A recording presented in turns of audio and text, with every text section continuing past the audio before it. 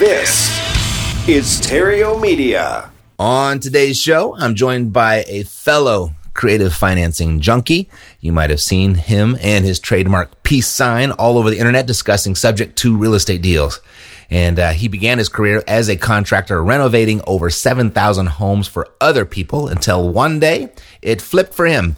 And he started flipping his own houses and gradually, methodically creating a portfolio of rentals that would give him the cash flow he needed for full financial freedom. And very much like my story, accomplished it all without the assistance of bank financing. Now, I got no idea what we're going to talk about, but I've got an hour bookmarked for this because I'm sure it's going to be nothing shy of amazing. If you like creative financing, that is. You ready? Let's go. Welcome to the all-new Epic Real Estate Investing Show, the longest-running real estate investing podcast on the interwebs. Your source for housing market updates, creative investing strategies, and everything else you need to retire early. Some audio may be pulled from our weekly videos and may require visual support. To get the full premium experience, check out Epic Real Estate's YouTube channel, epicrei.tv. If you want to make money in real estate, sit tight and stay tuned. If you want to go far, share this with a friend. If you want to go fast, go to reiace.com. Here's Matt. Mr. Pace, Morby, Pace. Glad to have you here, bud. Happy New Year. Same to you, man. I'm excited for the year. I am excited for the things that we're working on. I want to hear what you're working on this year as well. Sure. Bro, you want to hear something cool that I'm working on right now? I totally want to hear something cool. So one of the reasons I love and appreciate you and a lot of the content you provide is because you actually know what you're talking about with creative finance, right? And you've done deals and it's so fun and refreshing. Like I learn things or I'm reminded of things that either I knew and forgot or I need to be reminded about on your channel all the time. And I look up to you. You're amazing. Thanks, bud. There's other people that I feel like are missing the beat on creative finance stuff. So, and what I mean by that is this. I feel like nobody's really showing anybody how to do this business really other than you and I. And one of the things I'm currently working on that I'm going to elevate some of my game is when somebody asks me a question, what I'm going to do is I'm going to be doing some really high level fun stuff. Like I have a question on my email. Somebody emails at me. It's an agent. And this agent sends me an email regarding due on sale. And Matt, I have answered the due on sale question probably as many times as you have. And I'm like, you know what? I get it. Nobody's going to go out and look for the information. They want the information given to them. I totally get that. But I also realize that maybe I'm not doing a good enough job educating on the due on sale clause. And so the question was this. It's an agent out of California. And he says, man, I am so excited about learning about sub 2. I didn't know it was possible. Even seller finance didn't even know it was possible. I'm like, that's what's crazy about agents is they don't even learn that seller finance is a thing until like years into the business. Right. He says, but I'm really hung up because I believe that subject to real estate investing is illegal and I could go to prison as a licensed real estate agent for doing subject to transactions. Yeah. And I'm like, okay, I've answered this a lot and maybe I'm just not good enough on my content. So what I'm going to do is I'm going to go and find the top 3, not investors, but real estate lawyers in the nation. And I'm going to bring them to the table and I'm going to have them answer the question about due on sale and actually cite law and case law and all of these types of things.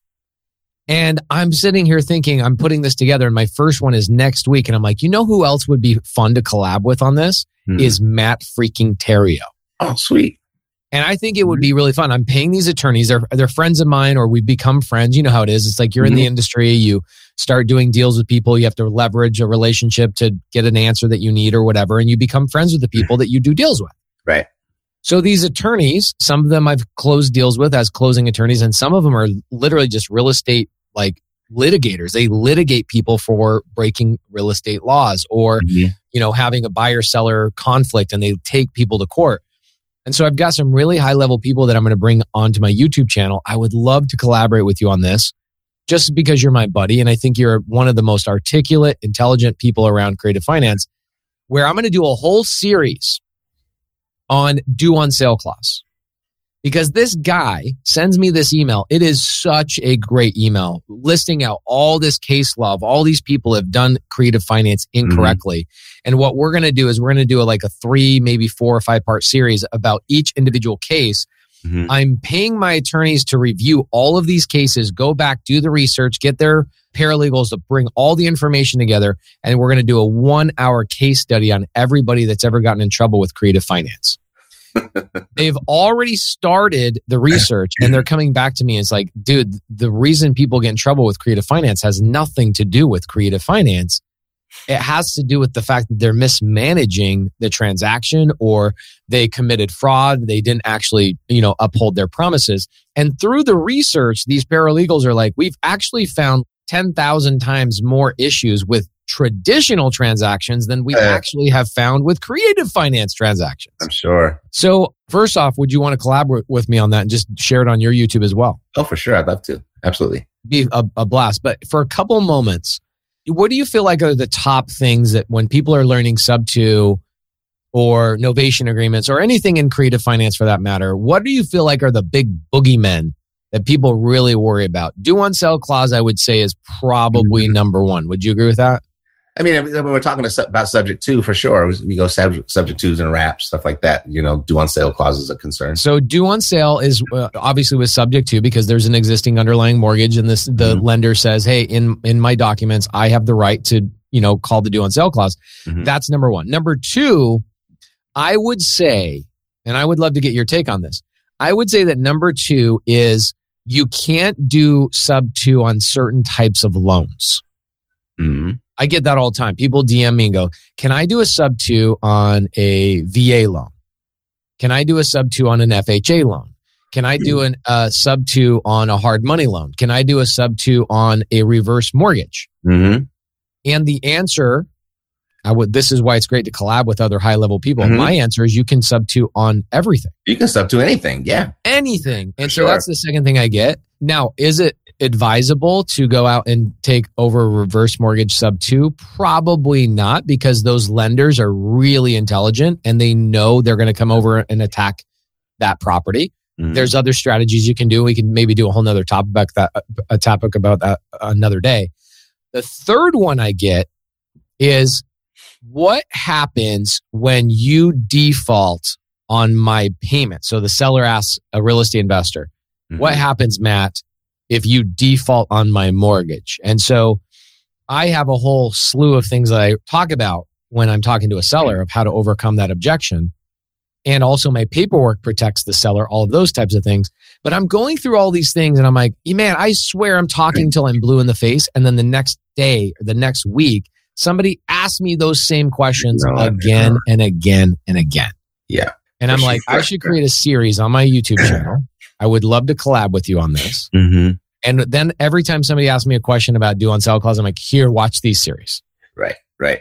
It's just the kind of the nature of what we do when we're working with people and helping them get started, or maybe they've done some business, they've got some experience in that, they want to start incorporating creative strategies and stuff like that. We could sit here and walk it through the whole process A to Z right now. And then we come across somebody yesterday that's never even heard of us and say, so how do you do the subject to thing? Like, I just did it. Bro, I did a 26-hour live where I walked through a such and such, and you just found me today.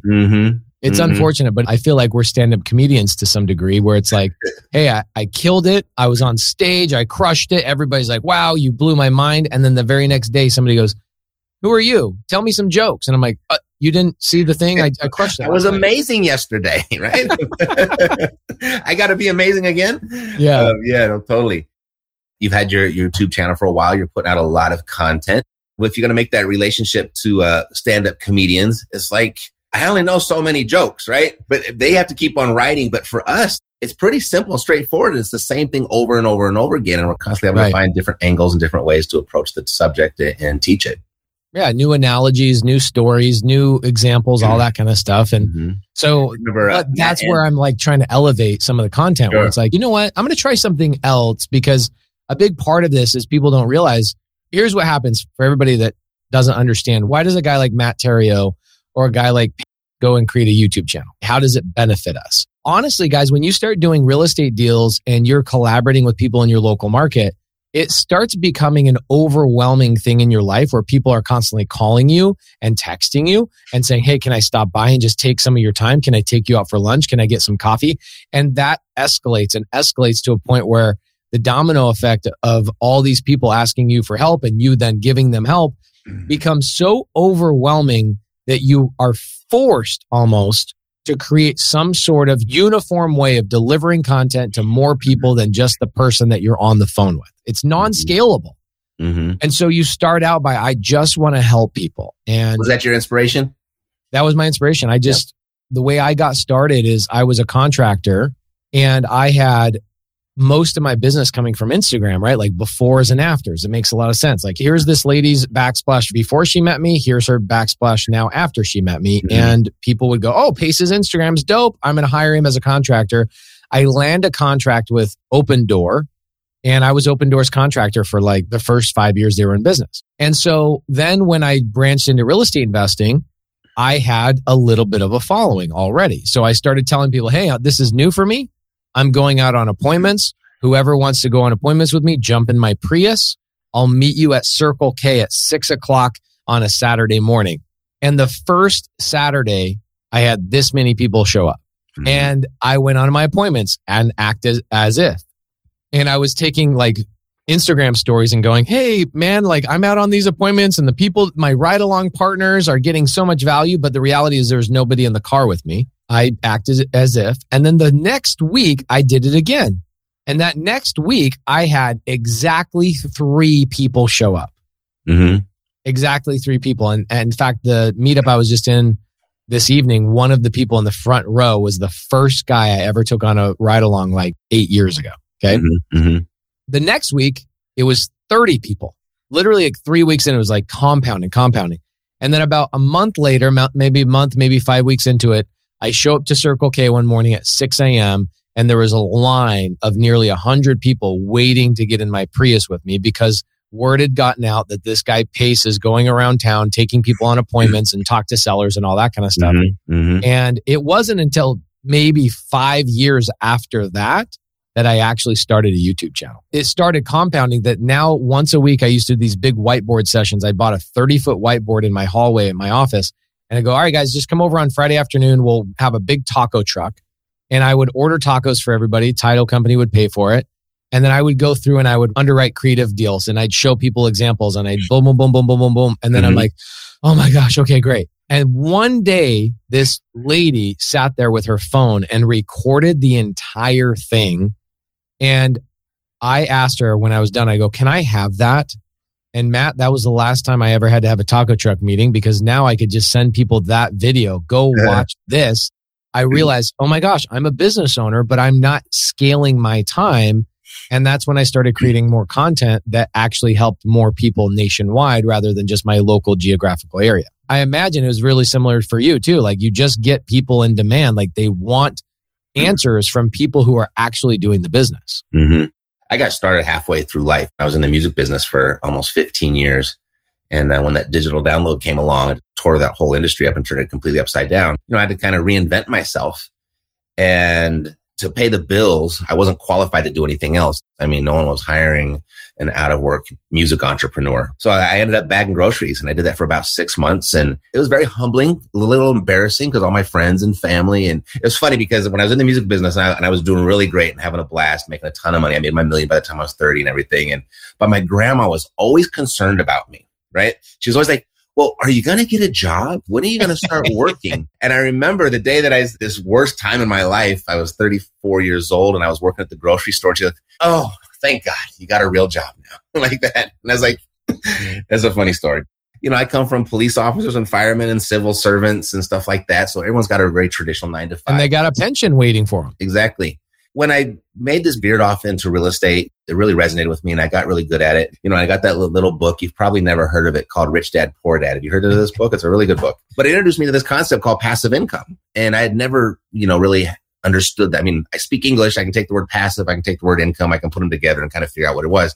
But never introduced to me as a strategy or something to pursue, something to build on. So I did that. And like inside of just under 4 years, I was able to get out of the rat race where I got my passive income to exceed my expenses. And so kind of what you were saying, where people want to take you to coffee and stuff like that, because they knew me from just 3 or 4 years previously. I'm up there going paper or plastic. And now all of a sudden I'm playing golf on a Tuesday. And they're like, how do you do this? I would love to do that. Can I take you to coffee? Can I pick your brain? And I was like, I guess there's some demand for this, right? So very much like you, that was my initial inspiration.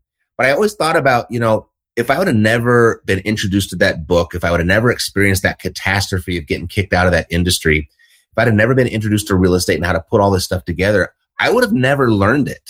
I remember there was a time when I was in the music business, I had $1 million in the bank and still was like of the mindset, didn't think I could buy a house. That was just such a far out concept to me to actually have a real estate transaction. But I was 29, 30 years old and I didn't really have any financial worries at all. But my initial inspiration was to help other people because I recognized that people wanted to know.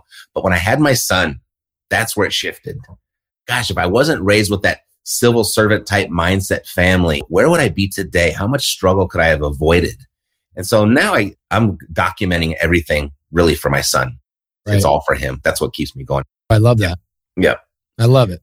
I want to elevate the conversation around creative finance, right? So I want to get guys like you and other really epic dudes that I really love. A lot of the guys in creative finance don't have YouTube channels. And if they do, they really don't have a big following. And you're one of my favorite people to collaborate with. So next Thursday, I've got Sean St. Clair, my real estate attorney.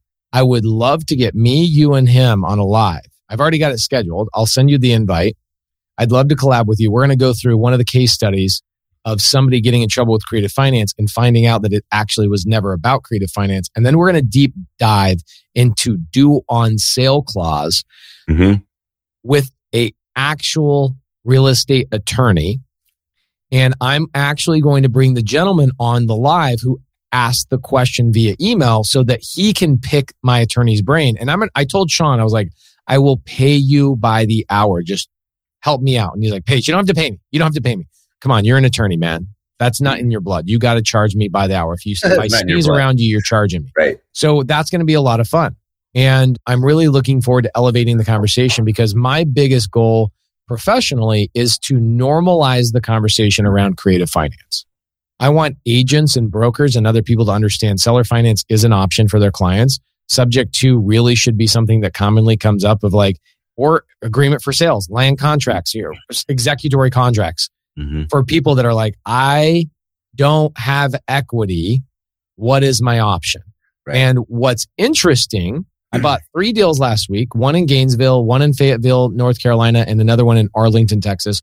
Well, the one in Fayetteville it's a sub 2 deal, triplex. I'm keeping that as just a traditional rental. Gainesville is a seller finance deal, and Arlington is a sub 2 deal, $600,000 home in a really upscale neighborhood near Dallas, Fort Worth. That's going to be an Airbnb. Why didn't the seller sell the property through a licensed realtor and just get the highest and best number? Is because they didn't have equity. They did a refinance a year ago. They then went through a divorce and now they're actually 2 months behind and they're like, we don't know what to do. Our agent said they can't sell it. And the agent suggested to that seller they should just let the house go back to the bank. And I'm like, okay, there is a lot of education that needs to happen around this and where these deals come from. And so I'm going to elevate the conversation and I would love to collaborate with you on that.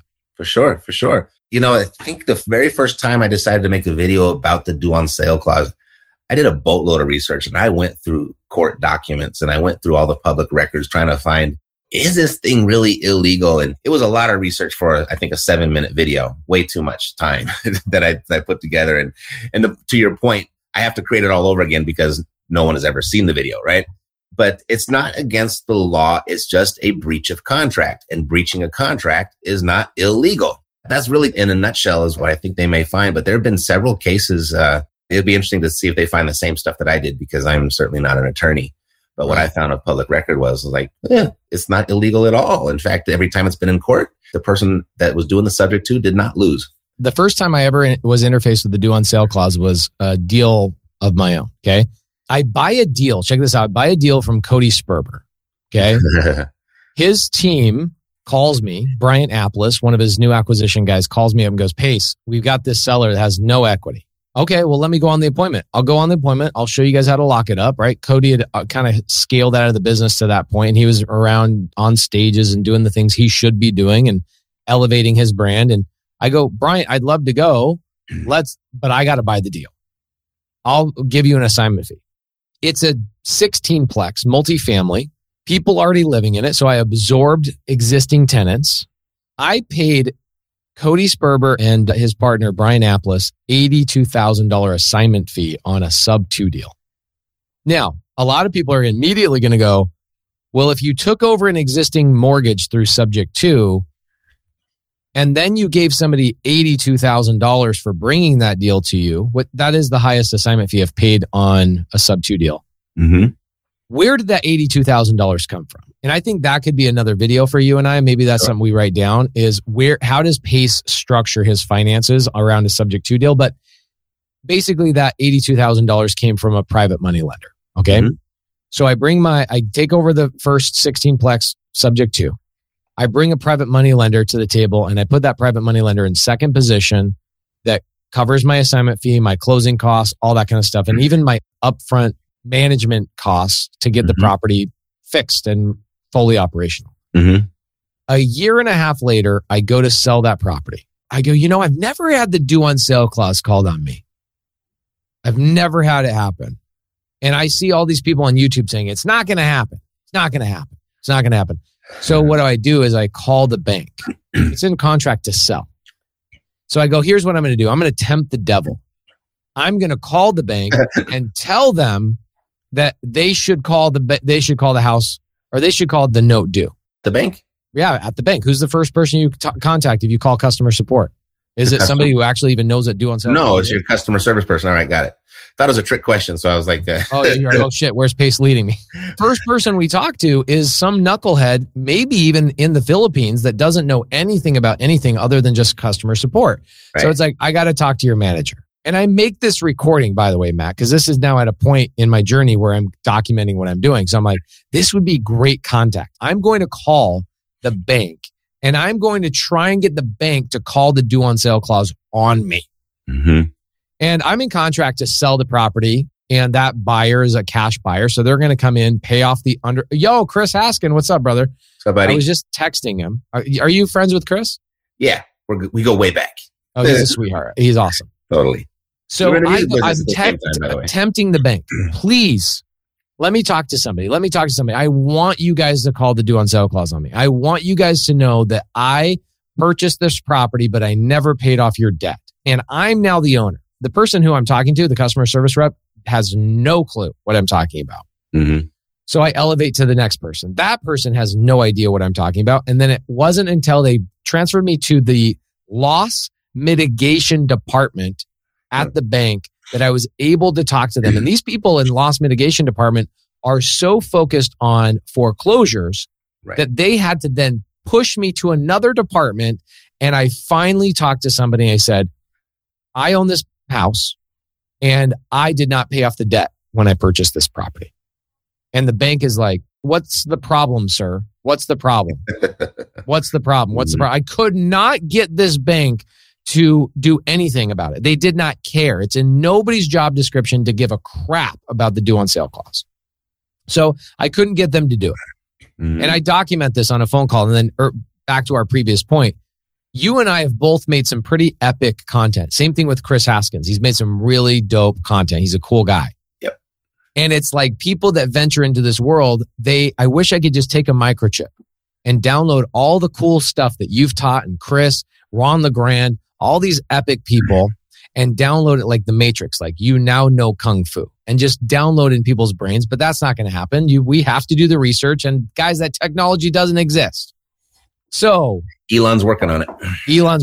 So about 3 months later, I've sold that 16-plex. They pay off the underlying. My lender gets paid back. I make like $150,000 on the deal. It was great. 3 months later, we buy a property on Lost Dutchman Trail.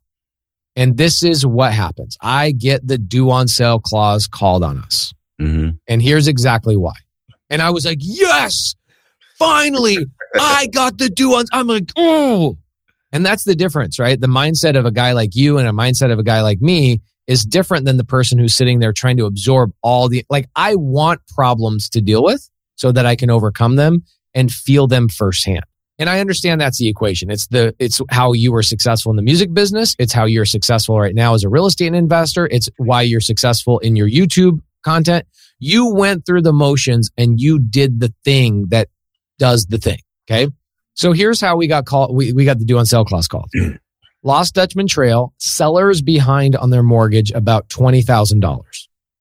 So they're in foreclosure. They're like a month away from getting foreclosed on. Mm-hmm. So what do? We buy his mortgage subject, or we buy his house and take it over subject to. In the process, I go get a private lender to bring that $20,000 to title. Title then pays off the late payments and we reinstate the loan. Now the loan is in good standing. We then close escrow the day after we get the loan in good standing. And about a month later, we're done cleaning up the property. We're getting ready we get a letter. It's from a bank called Johnson Bank. Never heard of Johnson Bank. It's a teeny little bank with 6 branches. And we get a letter. We are executing our right to call the note due. You have 30 days to pay off this debt, or we will then go through a judicial foreclosure to take the property back. And I'm like, oh my gosh, I'm framing this letter. I framed the letter. Mm-hmm. And I love that letter. It's the first time I got the due on sale clause called on me. I've now been involved in 5 of them, but this is how we solved it. So we call the bank. It's lucky enough, it's a small enough bank that we got a hold of a branch manager. We then got a hold of the president. The president of the bank is the son of the founder. And so we get on the phone and I'm talking to the president of the bank, founder's son. And I go, hey, my name is Pace Morby. We reinstated this guy's loan. We stopped him from foreclosure, caught up the arrears. I'm confused why you guys want the due on. Why are you guys calling the due on sale? Mm-hmm. I don't get it. Why are you calling? He says, Pace, it's always been bank policy. That's what we do. And I go, okay, well, I'm curious. How did you guys even know? Is there somebody in your bank? Is there somebody that it's their job to find this out? And he goes, Pace, actually, I found it personally. I'm like, okay, how in the hell did the president of the bank find out that we bought it subject to? He goes, well, we're kind of an old school bank. This house was in foreclosure. It was in a manila folder on my desk, and we have a stack of 50 foreclosures on my desk that I personally manage. So when you reinstated the loan and we sent you the reinstatement letter, I then, a week ago, go through my file and I'm pulling out the houses that have been reinstated. I go back to the system to punch in the data to make sure this house is now reinstated. And I noticed that the deed had transferred. Title change, right? Yeah. And I'm like, oh my gosh, this is the greatest lesson ever. Because now what I do, Matt, when I buy a house subject to and I'm saving it from foreclosure, I typically wait 15 to 30 days to transfer the deed in my name, just to make sure that the reinstatements happened. The bank doesn't see that deed transfer, just in case. Okay. We hold the deed at title and we wait till we record it. So I go to the bank, or I go to the president. I go, okay, so I bought it subject to. Obviously, we know this is not illegal. What are your other clients? I don't even know why I asked this question, but I was like, what are your other clients doing that are buying subject to? How are they overcoming the due on sale clause? And he says, it's pretty simple, Pace. Our other clients are deeding the property back to the owner and purchasing the property on an agreement for sale, right? And depending on the state you're in, it could be a land contract, contract for deed, whatever. It's all an executory contract. Right. And I go, okay, any other ideas? And he goes, no, that's the way I would do it. I would deed the property back to the owner and then I would repurchase it on an agreement for sale. And so I went to my attorney and I'm drafting the documentation to go back to the seller and say, hey, seller, we got the due on sale clause called on us. Let's do a deed back to you and then I'll repurchase the property on an agreement for sale. Stop the foreclosure or stop the due on sale and we're good. And my title rep, her name is Eileen Brown. 48 years doing subject to transactions, 48 freaking years. Mm-hmm. She says, you know what, Pace, I've always wanted to try something. And Matt, this is an interesting one. I don't know if you've ever tried this. I've only done it now twice. All right. I would love, Pace, to see you do this. Deed the property back to the owner and then repurchase it on a lease option with an auto renewal every single year. And your option price is the balance of the mortgage. And when you stop and think about that, you're like, that's freaking genius. Mm-hmm. So I called the president of Johnson Bank back up and I go, hey, my title rep says I can just deed it back to the owner and purchase it on a lease option with a auto renewal with the option price to be the balance of the mortgage. So essentially I could hold it for forever.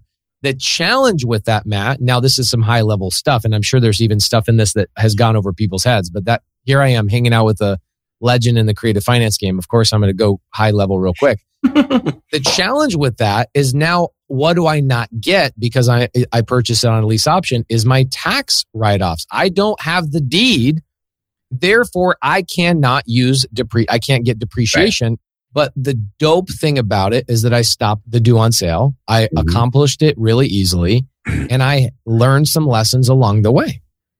So how many times have you had it called on you? I've had it called on me 3 times, and my students have had it called on them twice. Got it. We've done it twice on the lease option, but then I realized the lease option with the auto renewal and the option price being the balance is really not that great. It's better just to purchase it. In Arizona, we do agreement for sale. I don't know what you guys do in Vegas, but it's better just to deed it back to the owner and buy it on an agreement for sale so that I have security and rightful ownership of the property. It's just I don't have the deed. Then next question I get is, well, Pace, why didn't you just buy it on an agreement for sale in the first place?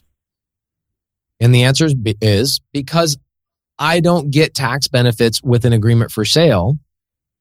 And also the likelihood of the due on sale clause being called on you is about 1 in 1,000 transactions, and overcoming the due on sale. I've never met anybody other than idiots that don't have a mentor or are not actually educated.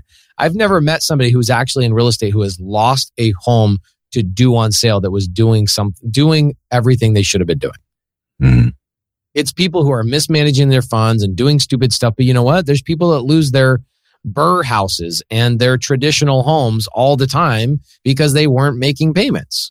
Anyway, the due on sale clause is such a fun topic, and people are so deathly afraid of the due on sale clause that they actually never venture into creative finance because it's like this boogeyman that scares them. Interesting. Have you ever heard of that? The lease option thing? I think I actually heard it from you when we were on the with conversation with Joe McCall. The 3 of us were talking about it. It was the first time I ever heard of that. Yeah. It's so interesting how simple it really was. And what was really fun about that whole concept was that the bank owner, the president of the bank, was coaching me along and saying, well, yeah, just do it this way and we'll be perfectly fine. It's just bank policy. We understand you guys caught up his arrears, which we appreciate. Thank you so much. Because the last thing the bank wants to do is take the freaking house back. Perfect example. The only time it's never been called on me. I've never had it called on me. It has been called on one of my students once that I taught how to do it. And I was a little bit nervous about it because now they were in a bind. And I was just like, so this is what you do. Just call the bank back and say, hey, I got your note and this is the deal. The seller won't any longer make the payments and they were about to default and just give you the house back. The house is in pretty terrible shape. I don't even know if you want it back. But I decided just to go ahead and take over the payments for them. I'll continue to make the payments for them, and I'm actually going to fix it up. But if you call this due, I'm not going to fix it up, and I'm going to stop making my payments right away. So what would you like to do? So that was, to your point, they don't want the house back. They don't want a non-performing note. So I told my client, my student, exactly what to say. And he says, okay, let's give it a shot. And he did it. And then they hung up the phone call and said, okay, well, I guess we'll just have to follow through. The bank called back in about 5 minutes, says, you know what? We're sorry. Just go ahead and keep making the payments. Everything is fine.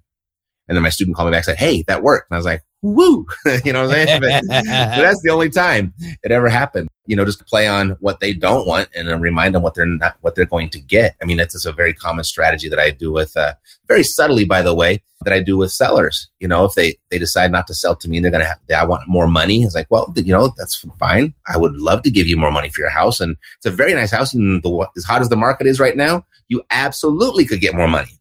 But that's the retail price. And you're going to have to go through the retail process to get that.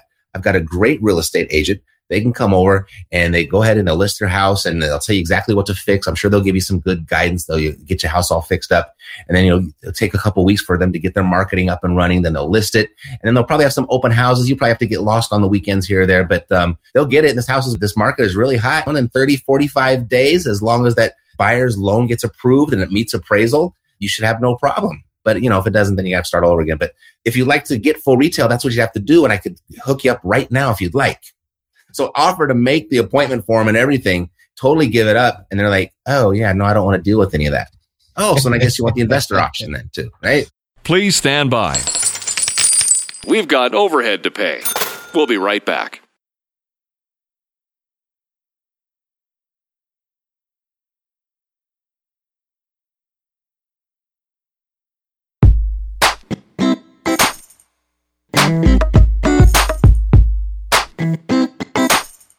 Good things may come to those who wait, but better things come to those who go out and get them. Let's get it. Back to the show. It'll be fun doing the due on sale clause stuff, and I'd love to collab with you and have it on your YouTube channel, have it on my YouTube channel, and spread the love and get our attorney to give the people the love. What I really want to do is I want to send that video out to realtors that say, this is illegal. This is not possible. And then have an attorney say, hey, I'm here. I'm challenging you on that. Show me that it's illegal because I'm going to show you that it's not. And anyway, we'll have a lot of fun with it. But bro, we got some good questions in the side chat. Yeah, we do. Let's go for those right now. Enough about us. Let's see. We kind of answered this at the beginning. Maybe they got here a little bit late, but let's look at this. Can I apply the sub-2 concept in creative financing to commercial real estate? Okay, so commercial real estate is a blanket term for basically anything over 4 units. Okay, so we could go into commercial stuff like deep, but multifamily. So I'll pull it up. I'm all about that proof life. You know what I'm saying? Sure. I've got a 35 unit mobile home park in Yuma, Arizona. You guys can all pull it up on your screen. I will pull it up on mine as well. And I bought this property for $600,000. And the great thing about this property, let me pull it up just real quick, is that it came from a wholesaler that had no clue what they were doing. Do you see the little share icon there? You got it? Yeah, I'm pulling it up on Zillow so you guys can see it on the map and stuff. Now, okay. I'll I don't know if you had I'm just using this software for the first time. I don't know if you got the same controls over there. Let's see. Boom, there it goes. Let's see if it will it let you add it to the show. There we go. Okay, yeah. So this little deal, this is unit number 3. All of these mobile home parks right here, this whole entire mobile home park, 35 units. I bought it for $0 down to the seller with 0% seller finance. And the seller was being marketed to by wholesalers, right? Wholesalers were like, that thing is worth maybe $500,000. $500,000. So I'm going to offer them $350,000 because that's what wholesalers do. And I'm a wholesaler too. We do wholesale. I know Matt does too. And wholesale has its place in this business for sure. It's an amazing business model. And what happens is the wholesaler comes to me and he says, Pace, I know you're this creative guy and you can buy things at full retail. This guy wants $100,000 over retail. And I go, okay, well, show me the rent roll. Show me what's coming in. Actually, what's funny is the rent roll was all drawn in pencil and paper because the owner of the property is just an old school dude. But I took that. I'm fine with it. And I actually have the rent roll. Maybe I'll pull it up and show you guys the original rent roll of this thing. This was last summer. So I go, here's what we do. We tell the seller this. Hey, seller, we're willing to come up to the number you want of $600,000 if you're willing to give us the terms that we need. That's the line. I should make a t-shirt. That's the line. I'm willing to give you the number you want if you're willing to give me the terms that I need. And the seller, most sellers on like single family homes have no clue what terms mean. And I say that word terms on purpose so it causes them to pause and they go, what are terms? And then I go into my infamous F-150 story where I explain how I've sold vehicles on seller finance, and it somehow clicks with sellers and they're like, oh my gosh, that makes so much sense. So then I go back to the question after I tell that story. If you guys haven't heard that story, go to YouTube and type in Pace Morby F-150.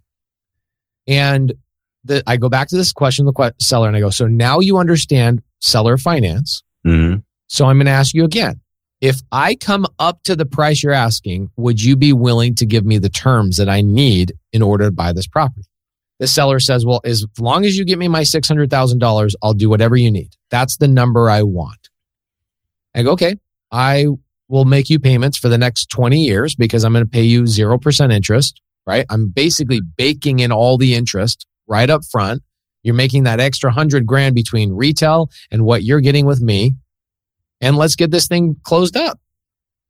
So I go and buy a mobile home park for 0% interest, $0 down, 35 units that nets me in my pocket $7,500 every single month. So the answer is yes, you can do big multifamily stuff. We have an apartment complex right now. It's 200 units. Check this out, Matt. This one's dope. I haven't closed this deal yet, but we're in negotiations right now. What I'm doing, and this is going to get high level really quick. For a lot of people are like, wait, what? Who? I don't understand how this is working. So I've got a $10 million asset, $10 million multifamily deal. Okay.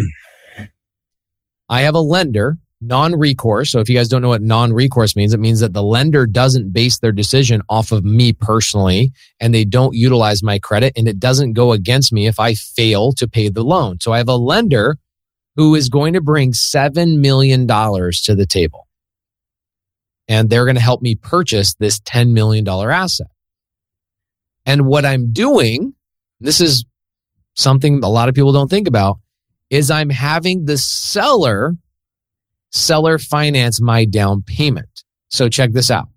I've got a private money lender that's bringing me the $3 million I need to bring to the title company. So that totals $7 million between the loan and $3 million with my private money lender. So I'm $0 out of pocket. I bring all $10 million to the closing table. Instead of that $3 million going to the seller, we close escrow, deed gets transferred to my name. Then that $3 million gets reimbursed to me after close of escrow. And I then create a second position note for the seller finance portion of $3 million.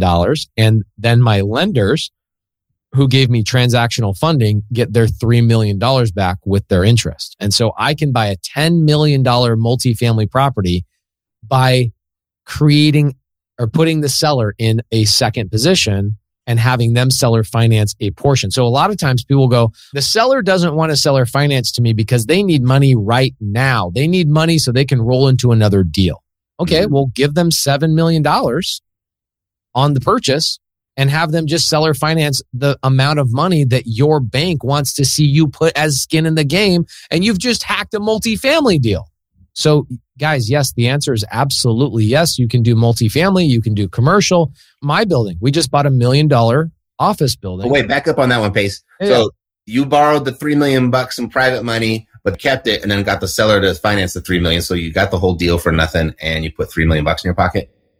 No, I did not. I gave my lenders back the $3 million. Oh, why'd you do that? So I used my lenders' money just as a transactional funding. Oh, just for transactional funding. Got it. Yeah. So they bring my private lenders bring $3 million to the title company. Mm-hmm. And what happens is instead of that $3 million leaving the title company and going to the seller, mm-hmm. the seller already agrees up front. He's going to keep that $3 million in escrow. And about 2-3 days after my lender has funded and we've closed the transaction, mm-hmm. the seller will now let that $3 million be reimbursed back to me in the form of a note and deed of trust in the seller's name in second position. And let's say it's $3 million. What we're currently negotiating is I'm trying to get the $3 million at 0% interest for 5 years. And the seller's like, I'll give you 3% interest at 5 years. And I'm like, okay, well, I'll do 3% interest at 10 years. Because then I don't want to mess with the balloon at 5 years. You know what I'm saying? So what I'm probably going to settle on, and I know this is getting too high level too fast, but I'm telling the seller right now, if you want a 5-year balloon and 3% interest on your seller carry portion of $3 million, mm-hmm. I will sign that agreement as long as my balloon will auto extend if the property does not appraise for the original purchase price. Sure. And the reason for that is because what if we have a crash? Mm-hmm. And I can't refinance out, or I can't sell, or I can't do whatever, and I'm stuck. So the seller is like, oh yeah, like this market's going to go up. We're in a super cycle, right? Totally. Anyway, those are the fun things that you can do in creative finance. The creative finance is that exact thing. It's very literal. Like, we can be as creative as hell. And people, like the way I bought my personal house, I told this on a live stream we did previously. It's like, I bought my house through a consulting agreement instead of a purchase and sale agreement that gives me tax write-offs every time I pay a payment towards it. It is the craziest stuff you can accomplish in this. And anyway, that Yuma deal, I ended up buying 2 mobile home parks in Yuma, and we're still acquiring more mobile home parks. But our big plan in the next 10 years, we're not Grant Cardone or anything, but we're going to buy, my goal in the next 10 years is to buy $1 billion in multifamily real estate, primarily through creative finance strategies, just like what I told you. Will I fail? Probably, but I'm going to freaking try.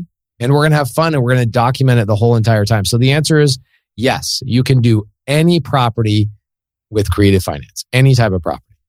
Yes.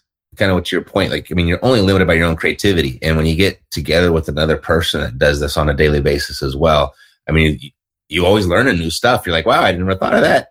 Because, and the reason I asked you that question about the $3 million was that you very easily could have put the $3 million in your pocket, and you could have got this whole thing for free and walked away with $3 million cash, right? I could have. One of the I don't think I'm smart enough yet in raising capital to figure out how to keep that $3 million without too much interest sitting on it. You know what I'm saying? Right. I mean, you have to deploy it, but a smaller version of that is something I frequently do. Is if I needed, say, $100,000 for a down payment, I'll go and raise $110,000 of private money, right? And so I can put $10,000 in my pocket, and I still got the deal. So I can get cash and cash flow with every single deal.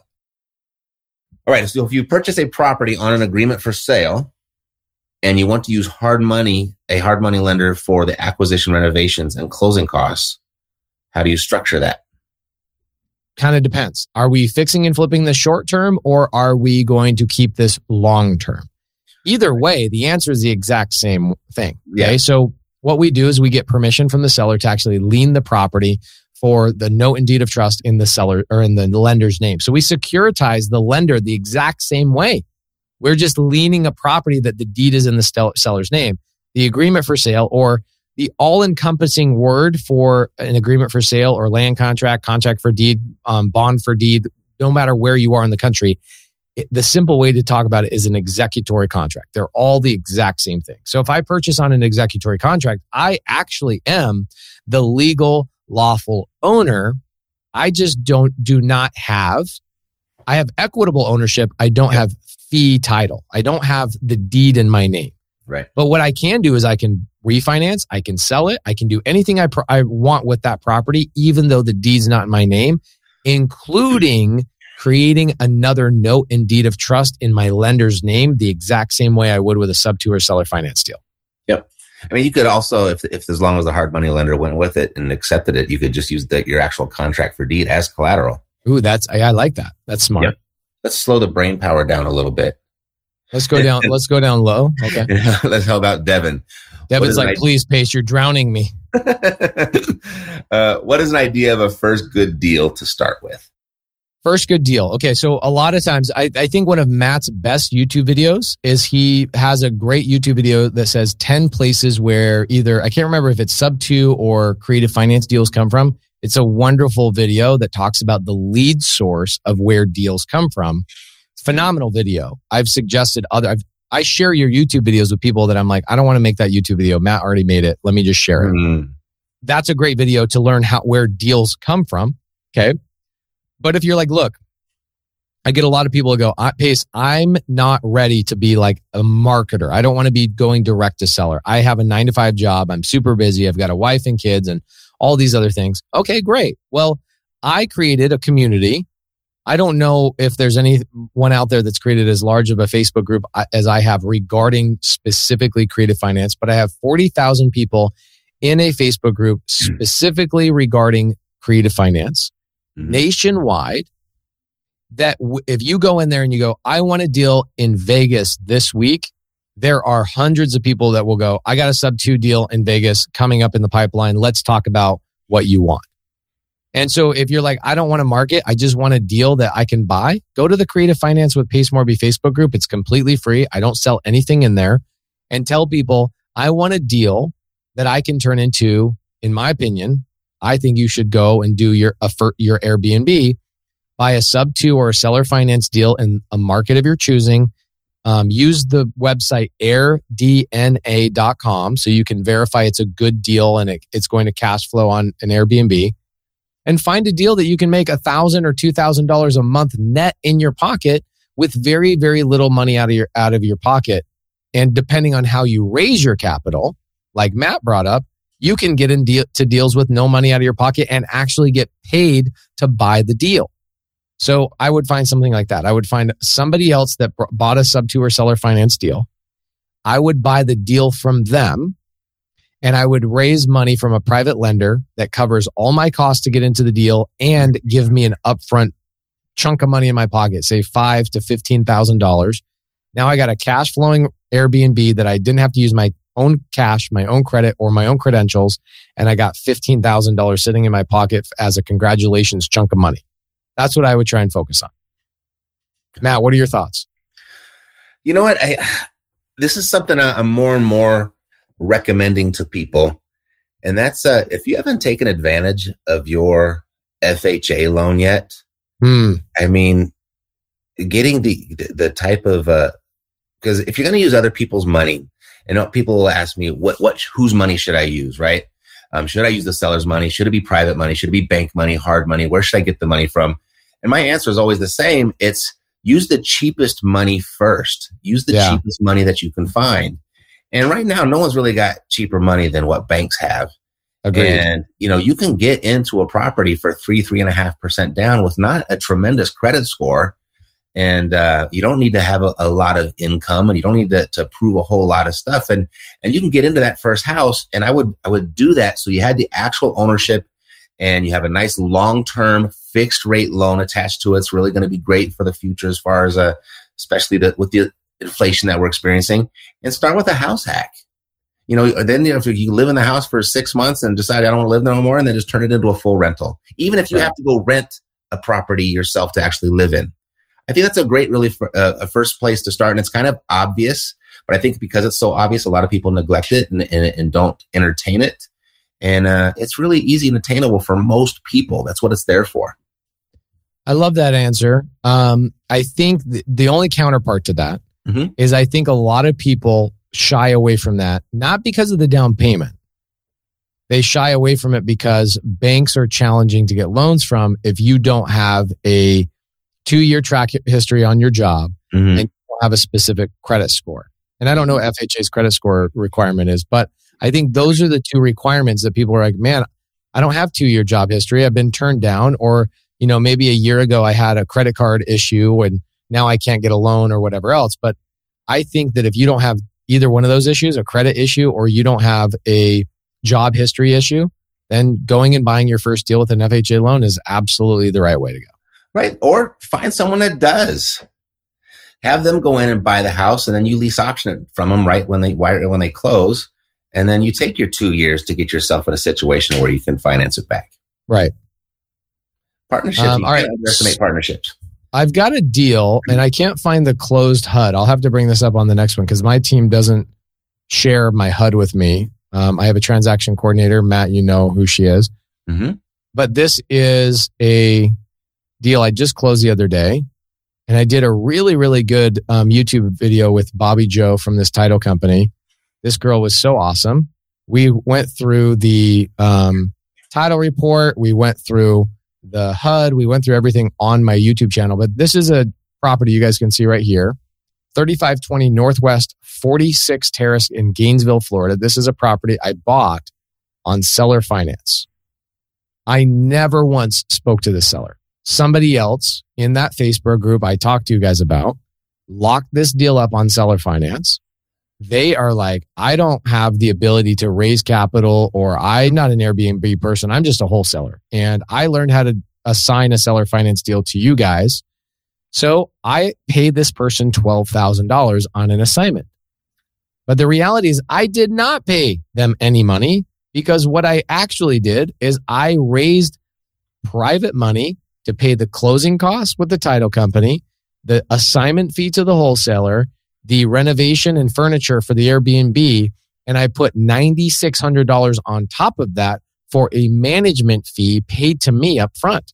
So when I closed escrow, the private money lender brought all their money to the table. We created a second note, and my Airbnb income pays the underlying seller finance and the private money lender, which then is another topic for a YouTube video. You probably got this question 100 times. Matt, how do you pay off your private lenders? Right? That's a whole nother conversation for another day. But that deal, guys, I never spoke to a seller. I didn't text him, call him, bandit sign him, nothing. Somebody else brought the deal to me. I went and got private money.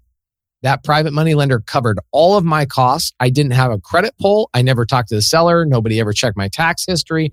Nobody even verified whether I had $1 in my bank account. And I just closed escrow on that property like 3 days ago. Like, we're doing these deals now. And I didn't have to I literally it actually was from one of my students. They brought the deal. They're like, hey, I'm not in a situation where I want to hold property in Florida. And I'm like, I do. Because I also have an Airbnb management company that manages nationwide. So I can buy in any market I want and they will manage the property. So I didn't have to find the deal. I didn't have to fund the deal. I didn't have to use my credit.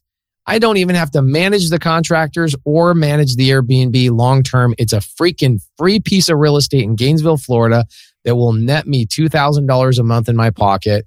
And once the loan is paid off in, let's say 30 or 29 and 29 years and 11 months, I will then be probably cash flowing $6,000, $7,000 a month. And if you add inflation on that deal, I'll be bringing in $11,000, $12,000 a month in 30 years. And all of it from not doing my own marketing, just by networking and buying deals from somebody else, and then networking and bringing somebody to cover my cost to get into the deal. Mm-hmm. So nice. if I could bottle up what I know, and you put me or Matt in a freaking middle of a Kentucky field, I don't know if Kentucky has fields, but I assume it does. If you put Matt or I in the middle of a Kentucky field butt naked, and I don't know why we have to be butt naked, but we don't have to be butt naked. And optional. You said, you, Matt, and you, Pace, have to go get a deal today on seller finance or subject to, you know what I would do is I would go network with somebody else that's already doing the cold calling and the texting and ask them, can I help you close one of these sellers on creative finance and buy the deal from you? Yep. It's a people business, right? For sure. Every piece of real estate you buy or sell is going to be from or to another person. Everyone's always focused on the marketing piece, or they're focused on the new technology of how do we contact sellers. And like, you forget, you know people that know people, right? We'll be back with more right after this.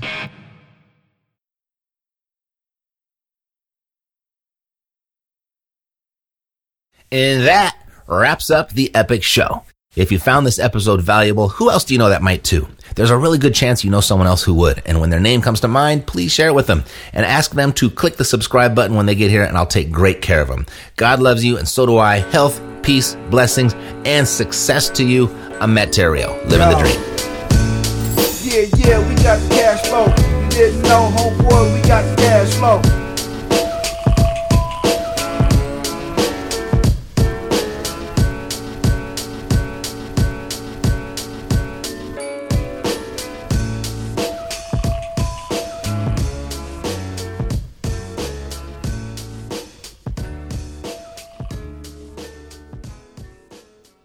This podcast is a part of the C-Suite Radio Network. For more top business podcasts, visit c-suiteradio.com.